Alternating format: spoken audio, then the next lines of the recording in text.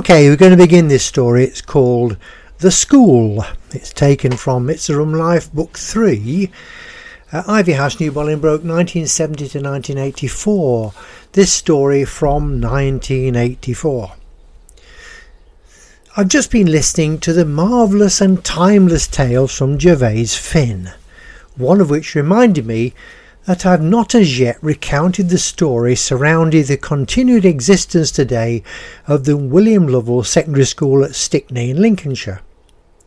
1984 had finally arrived, and by Easter we had completed our move to Northcote, a small holding property of 5 acres and cottage about 3 miles east of Spilsby, Spilsby being 12 miles and north east of our previous home in New Bolingbroke. All thoughts of ECYB were now in the past, and we were struggling to come to terms with living in a very small country cottage after 14 years and loving every minute of a true country gentleman's Georgian abode. I was now working for John H. Rundle & Sons at their family agricultural engineering business as their temporary lorry driver. See Tales from the Crane Lorry. And Ruth had changed her job. She was an agency nurse, travelling to different short-term locations within the county. She had also applied for a year-long course at Nottingham Polytechnic to train as a district nurse. Northcote was heaven for our animals, but somewhat less for us. There were mountains of muck in all the buildings, left from the previous residents, and masses of work yet to bring most of the outbuildings into a usable state. I'd been researching the possibility of farming meat rabbits, and John, Rundle's driver, who was undergoing treatment for cancer, was doing bits and pieces for me, preparing the outbuildings, when he felt up to it. While working at New Bolingbroke for 14 years, Ruth and I had taken the community to our heart. Our business had been largely based in the village, and we employed local folk. I'd been a parish councillor for 10 years and a member of the Town Hall Management Committee, alongside John Rundle's father Jack, Les Langstaff, the local electrician's elderly father, and Ivor Bush, the local tyre retail supremo, and of course Harry Hubbard. Less demanding tasks were as a member of the parochial church council and governor of the local primary school and secondary school. It had been our vicar, the Reverend David Loke, who had been instrumental in my joining the governing body at William Lovell. As I've mentioned in Our Trout, I had served with him for several years on the county sponsoring body for ecumenical partnership. He had managed to have me appointed as the official Anglican representative for the whole county to this group. So when a vacancy for church governor occurred at William Lovell, I was appointed as the most suitable person. Leaving the village allowed me to relinquish most of these tasks. I remained chairman of governors at the primary school until its closure, as part of a total re-evaluation by the county education department, but William Lovell Secondary School just seemed to be something I wanted to hang on to. About the time of our move, I was elected chairman of governors. The serving head, Jack Died, was an old friend and encouraged me to stay. Ruth and I had sent Helen, our daughter, away to school on the advice of her primary school head, so we had not had children at William Lovell. Even so, I just knew that this school was something very important. Jack, during his headship and with his staff, had developed the school into the undisputed best secondary school in the whole area. Parental choice had enabled parents from a wide area to take advantage of this paragon of secondary modern education. Many readers may not realise that Lincolnshire still has a system using grammar schools and secondary modern schools. Children reaching the age of 10 had to take the selective 11+ examination to decide their next level of schooling. Those that did not attain a pass of 11+ moved on to secondary modern education. The nearest large town to William Lovell was Boston, where there were individual grammar schools for boys and girls. There were also individual secondary modern schools for boys and girls. Despite the existence of 2 large secondary modern schools in Boston, several double-deck buses arrived at William Lovell's rural Stickney location every day, bearing children from Boston town itself and the immediate surrounding area. These buses were paid for by the parents, who adamantly declared that education for their children had to be at William Lovell, simply because it was superior to anything else available. Stickney Village is 12 miles north of Boston, on the main A16 trunk road. It's a farming community, with the usual associated small businesses, and the school being the largest local employer. William Lovell is a church-endowed school. Its full title was William Lovell Church of England Secondary Modern. I think it's changed now. Like most of its contemporaries, it was built in the 1950s to breathe a new life into the national education system. Having attended the Boston Grammar School myself, and until being directly involved, I was never totally sure what secondary modern education achieved. They provide a decent, balanced education that is both classical, standard, 3 R's, and at the same time offers true practical opportunities for those better with their hands than their brains. This by no means excludes bright pupils from more formal education, and constant watchfulness ensures that children with more potential or who develop more quickly can move upwards from here to a grammar school or high school. The William Lovell ethos was so well established in 1984 that the 16-year-old school leavers who had literally queues of prospective employers waiting to offer them decent jobs. Now I've given you a fair and honest, although biased, assessment of the position of the school and reason why I was proud to be one of its governors. Storm clouds. Storm clouds were gathering on the horizon. The recent primary school closures up and down the county were the prelude to worse things to come. The county education department had a bee in their bonnet, largely driven by their then county councillor responsible for education. The man holding the position of chairman of the Education Committee was politically conservative and the member for the southern edge of Lincolnshire. His notoriety in 1984 for being very difficult, and he had a reputation for getting what he most desired. Later in his career as a county councillor, this was to come to light as blatant corruption, accompanied by undisguised bullying of all around him. At the time of writing this, he's serving a jail sentence for his real sins. The chairman of the County Education Committee had a mouthpiece in the form of a subcommittee. In fact, it was the task force created to arrange school closures. Once finished with primary schools, they began on the secondary education system. Their objective was to cost savings for the county budget. Good education and its simple aims and objectives were a long way from their thoughts. Over the early months of 1984, Lincolnshire folk watched the antics of this subcommittee with amazement. Real closures of some large secondary schools began to happen, and then they arrived at Stickney. Their argument was that in the town of Spilsby, only 8 miles or so north, were a grammar school and a further secondary modern school. An additional secondary modern school lay some 10 miles eastward in the direction of the coast. After a series of meetings of governors and teachers of the Spilsby schools and William Lovell, the task force decided to close William Lovell and disperse the children to all the various surrounding schools nearest to their homes. In this decision we saw the real reason for the County Education Committee's attack on the William Lovell School. Its growing success was a thorn in their side. If it continued to be successful, they would have to spend more money on the site and enlarge its facilities. Parental choice was winning the day, and they were determined to destroy that parental choice by simply closing William Lovell and reducing the choice. Common sense. William Lovell School was located in the countryside, 12 miles or so from the nearest large centre of population. To planners, this did not make sense.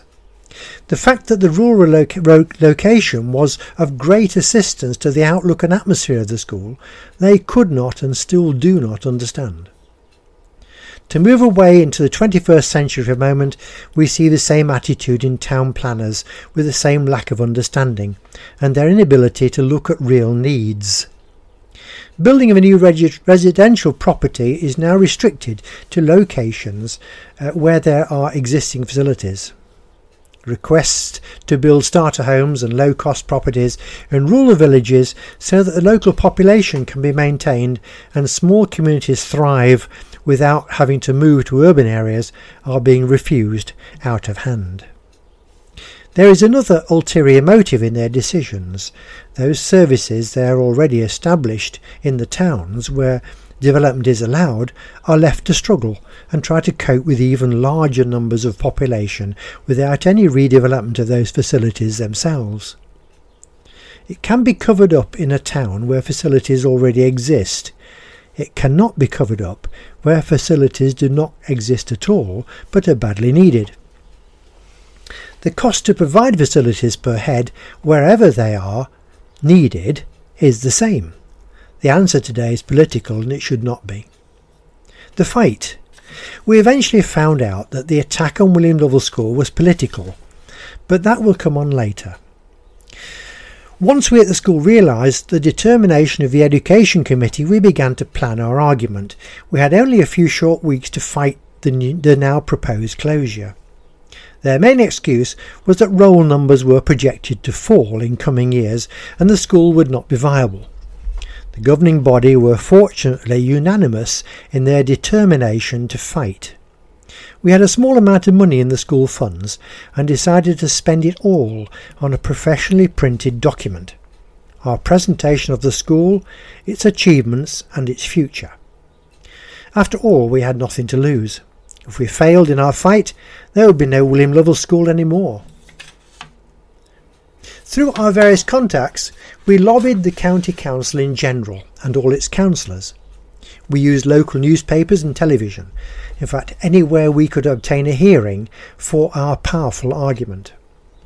Members of the governing body formed an action group that travelled to Lincoln and protested on the steps of County Hall. The more we investigated the excuses of the Education Subcommittee, the more we found that they had not done their homework. Their arguments could not hold water. They were trying to bully us into submission. I must mention the amazing support we obtained from my old employers of 24 years or so before. The Boston Standard, and even more so my old boss Lionel Robinson, the actual owner of the newspaper. Yes, the very man who had taken me to task all those years ago for misuse of his company vehicles.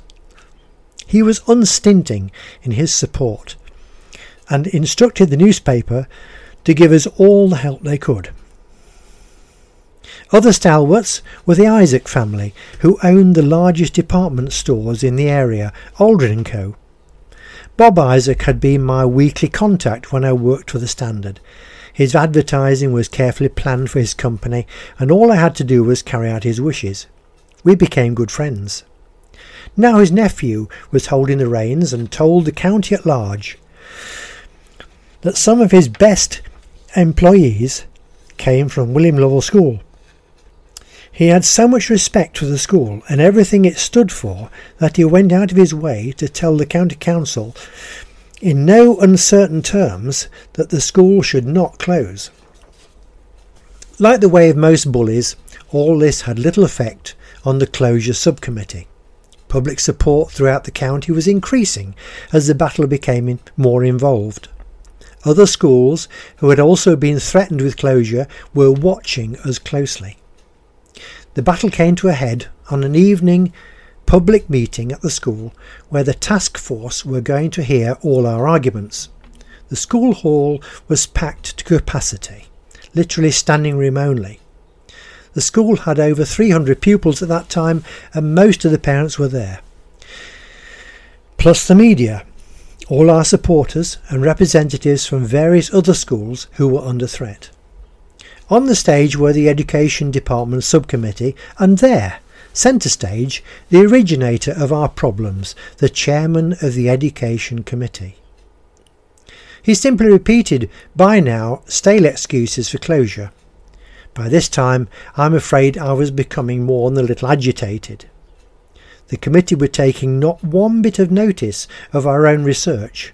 They took not the slightest notice of anything we had to say in response to their reasons for closure. Something was wrong here. Quite obviously, the decision had already been made. We were not getting a fair or democratic public hearing. All our efforts were going to be bulldozed away in a matter of moments. I stood at the back of the hall and asked the only question I could. In a voice loud enough to carry to the front of the hall, I asked the education chairman the question personally. Who pays the wages of your impartial committee, your task force? I answered immediately the question myself. You do. I followed this with a statement. How can we possibly expect an impartial and balanced result of the inquiry when the whole committee of inquiry depend on the County Education Committee for their salary?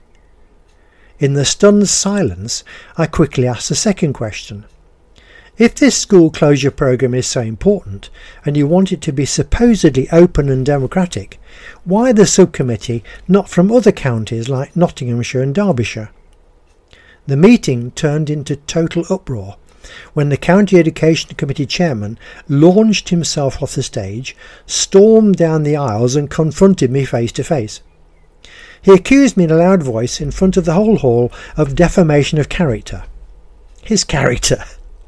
And if I did not retract my statement, he would sue me personally. This hot problem held no qualms for me. I recently lost my business and my home. I was virtually penniless. I had nothing he could take away from me. We continued with our battle. The media were magnificent. Reports of the meeting and its upset were soon county-wide. We had struck our opponents where it hurt most, in their own backyard. Before a week was out, the headmaster, myself and our deputy chairman received an invitation to a meeting that never officially took place. We were asked to meet a small group of political leaders of the county council, and we met at the local home of one of the group, all of them elected members. Finally, they asked us, what will it take to get you off our backs? I remember those words well. We told them that only their withdrawal of any closure plans for the school and its continued full and proper support by the council in the years to come would suffice. William Lovell was left to carry on its good work and into the 21st century.